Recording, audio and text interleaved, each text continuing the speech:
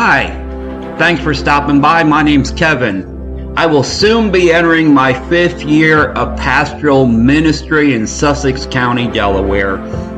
One of my passions is sharing God's Word every week with people. So however you're listening in, I hope you're able to join us and reply back through email or messaging. Let me know if you have any questions, but I thank you for listening in, and I hope you'll be blessed with these words. Comes from Peter's first letter, the 3rd chapter, beginning at the 18th verse. I ask that you hear these words of our Lord. For Christ died for sins once for all, the righteous for the unrighteous, to bring you to God. He was put to death in the body, but made alive by the Spirit, through whom he also went and preached to the spirits in prison, who disobeyed long ago when God waited patiently in the days of Noah, while the ark was being built. In it, only a few people, 8 in all, were saved through the water. And this water symbolizes baptism that now saves you also.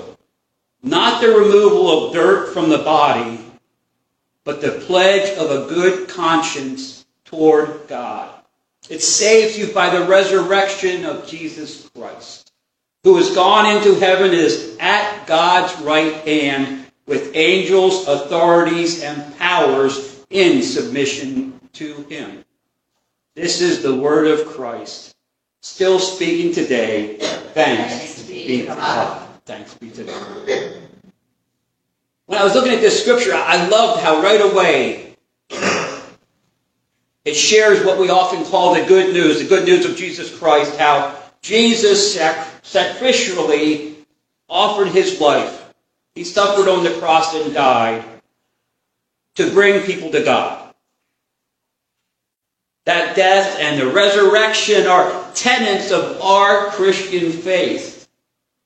God becoming human, what we call the incarnation, again, is a basic belief of our faith. And it sums it up so well. For Christ also suffered once for sins, the righteous for the unrighteous, to bring you to God. Christianity 101 is summed up right in that verse. Now, there's some parts of our Bible that we can't exactly be sure what they mean. And I liked how that's here too. Verse 19 in the first half of 20, it says, after talking about Jesus, after being made alive, he went and made proclamation to the imprisoned spirits, to those who were disobedient long ago, when God waited patiently in the days of Noah, while the ark was being built. Now, I don't have time, but basically there's been 3 train of thoughts of what this means. And since we're not exactly sure, there's no need to really review them. It could mean any one of those 3. But what common, basic idea can we take from this? The spirits are imprisoned. Why are the spirits imprisoned? Because they were disobedient spirits. Who were they disobedient to? God. So based on this verse, we can say it clearly shows that disobedience of God leads to punishment. The spirits have been imprisoned because of their disobedience. Now I want to briefly move and pivot into the story of Noah, which is probably one of the most well-known Bible stories. We love sharing it with our children. There's lots of books. And if you haven't read it in the scriptures lately, please do. I try and read through it a couple times a year. I'm just going to read 2 verses that are very important. Chapter 6, verse 22, it says, Noah did everything God commanded him. And it says that in other parts as I read through it. Noah did everything just as God commanded him. The first verse in chapter 7. The Lord then said to Noah, go into the ark, you and your whole family, because I have found you righteous in this generation. Now something this these verses, again, very simply, they say to me is Noah was right with God. He was found in right standing with God, righteous. Why? Because it says Noah did everything God commanded. Noah was fully obedient to God,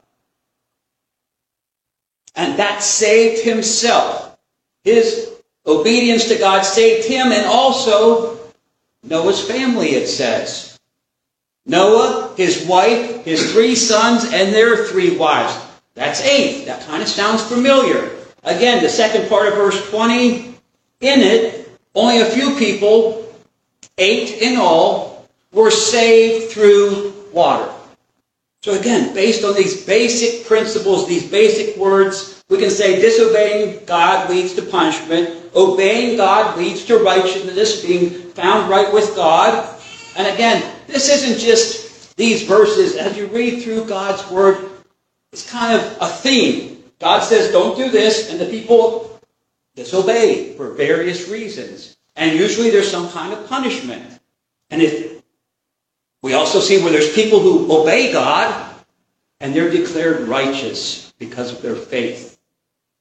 Now here's the problem. We all have as free-thinking, independent beings. If we have good reason for not obeying a law or a rule, we think, I can just disregard that. I don't feel it's right. It doesn't apply to me. And we can't really, as people, help ourselves. We have these wonderful things called speed limit signs throughout our towns and countries and roadways. And yet people break the speed limits all the time. And we have these nice signs in grocery stores. 12 items or less, express lane only. I'm in a hurry. They won't mind if I bring in 30. And here's an example. When I heard of the flooding in Yellowstone a few weeks ago, it reminded me of this story from a few years ago I remember reading, where there was a group that were going to the Shoshone Geyser Basin in Yellowstone. Now, a park representative said, he carried the story, a ranger responded and found 2 whole chickens in a burlap sack in a hot spring. Now, the ranger found the group and questioned them about their behavior before issuing citations. They were cooking chicken in the hot springs. Now, there's laws, there's signs in place to protect not only the park, but people. The hot springs have temperatures that can reach up to 400 degrees Fahrenheit. People have been seriously burned. People have been killed because of the water in these hot springs. One man said, he and his friends did their best. We wanted to be careful. We double-packed the chickens. We had them inside a roasting bag, and then we put them inside the burlap sack. We didn't want to contaminate the waters. He said, the way I interpreted it was, don't be destructive, and I didn't feel like I was. Another member of the group says he saw the signage indicating they were in a closed area, but didn't think the signs applied to the springs themselves. He agreed the group wasn't doing any damage, but he added, I can see that we should not have done that. The result is that they had fines. They were put on probation. They were actually temporarily not allowed to go into Yellowstone Park. Disobedience leads to punishment. And I use this story because it really illustrates a truth in our world today.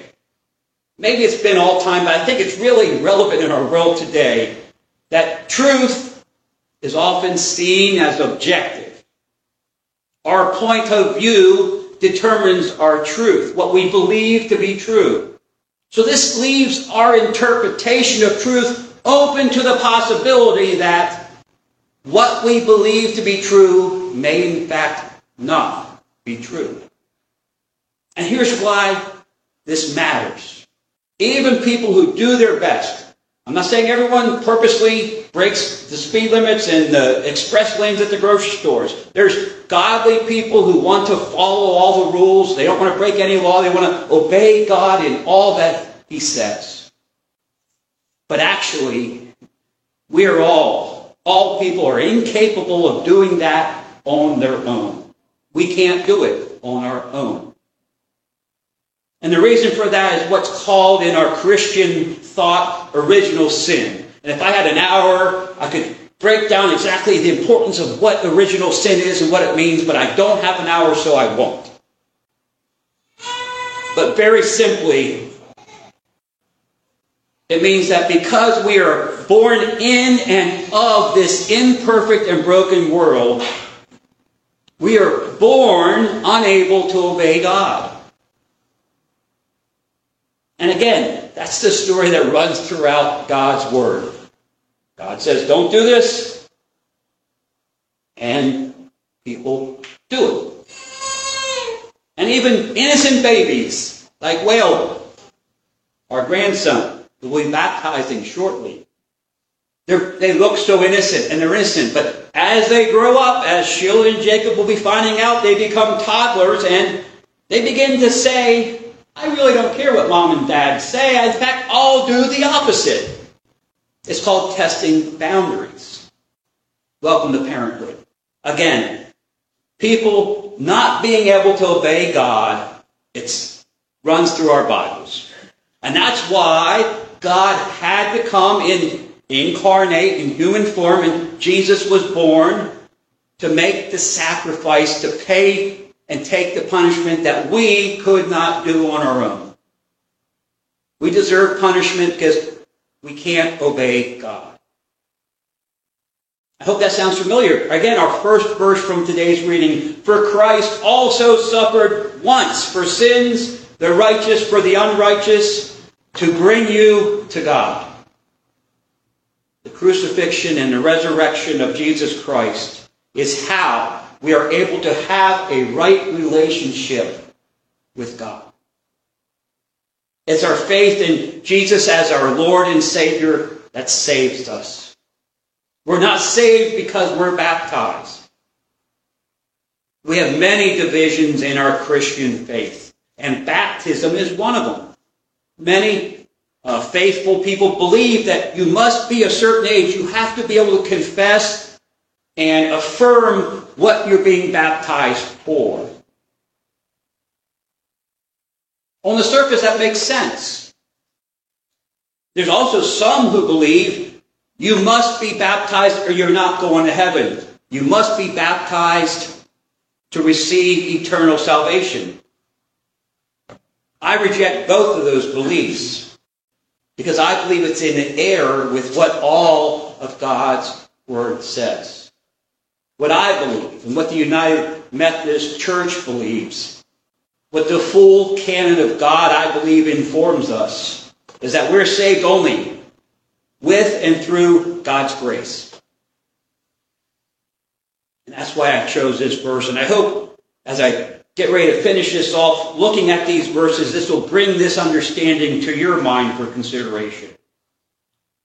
Again, in our verses for today, in it, only a few people, 8 in all, were saved through the water. And this water symbolizes baptism that now saves you also. Not the removal of dirt from the body, but the pledge of a clear conscience toward God. It saves you by the resurrection of Jesus Christ.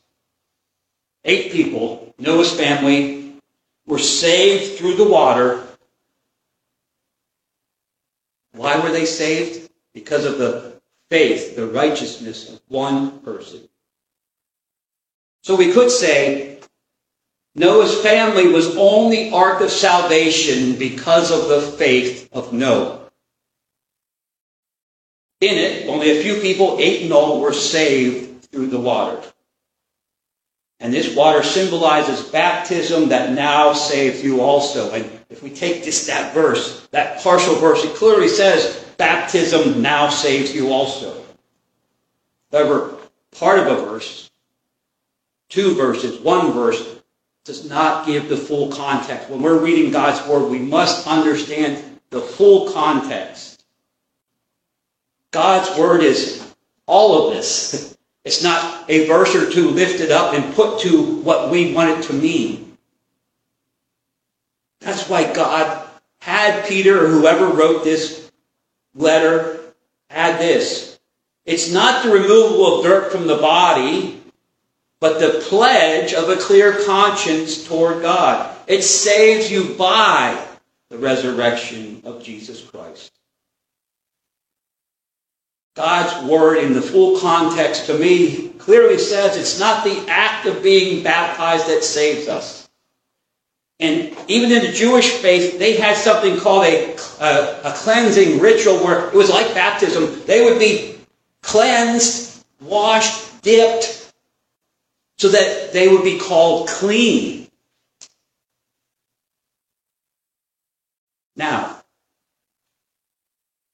it says it's the pledge of a clear conscience towards God that saves.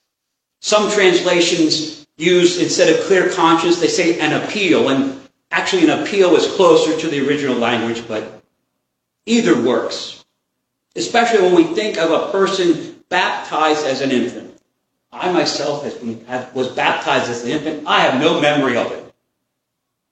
Yet, when we baptize the infants, they're initiated into the body of Christ with the pledge or appeal of the parents. And all the people gathered that day were all making a pledge and a commitment, an appeal to God for that little one. When the parents ask for a child to be baptized, they're actually making an appeal to God. We will not baptize an infant without the parents being there. We have to have at least one godly parent that's going to affirm their faith. Because when the parents are asking, I want my child to be baptized, they're actually saying, you could say they're saying, make room on the ark of salvation for my child. I want him to be on that ark of salvation. R.C. Sproul said this about baptism. He said, the sacrament of baptism is a dramatic object lesson, a visible sign of the spoken promise. The water, like communion, we have the bread and the wine or the juice, that's visible signs of spoken promises. Sproul continues, we proclaim the word of God in the presence of infants. They don't understand. And they won't understand the sign of the water that I'm going to sprinkle on him until it's explained to them. That's why we believe it's the responsibility for the parents and for the church to say to the child when they're older, you have received the sign of the promise of God. You received the sign of the gospel of Jesus Christ, and here's what it means. If you trust in the promise of Jesus Christ, you will be saved. That's why we as United Methodists don't believe in rebaptizing. We don't do it. Because what you're saying is, I'd like to be rebaptized, because I don't remember it. I don't remember mine. We don't believe in it because then we're kind of saying that first baptism didn't work. It didn't take. It didn't have an effect. God failed to act. My faith, God never fails. I may fail. God never fails. And it's not the baptism that saves us. It's only through our faith, each of one of us, our faith in Jesus Christ, that we are saved. So then, why do we baptize? Daphne, again, she put it very well out there. Jesus did it. Jesus was baptized. And he commands us as followers to baptize. 28th chapter of Matthew, in the last closing verses of the Gospel of Matthew, go and baptize in the name of the Father, the Son, and the Holy Spirit. Baptize and teach. We baptize and we teach. You can't do one without the other. followers, it's not just the pastor, it's all followers of Jesus Christ, are called to help baptize and to teach. Because baptism is the visible sign of God's grace given to us. When we are baptized, when we baptize the infants at any point of our lives, teenager, adult, once that person's baptized, they're placed onto the ark of salvation. Now, whether or not we stay on that ark of salvation, that's each person's choice. Baptism is an important part of our Christian faith, but it's not what saves us. Faith in Jesus Christ is what keeps us secure on the ark of salvation through all the storms of life. Once we declare and profess our faith and trust in Jesus, at that point we're declared righteous. John Wesley called that justifying grace. We're justified at that moment. Our eternal heavenly reservation is made. We're on the ark of salvation. Being baptized even as an infant gives us a seat on the ark of salvation. As we prepare to celebrate the baptism of Waylon, may we all realize that our salvation is secure through our faith in Jesus Christ. Amen.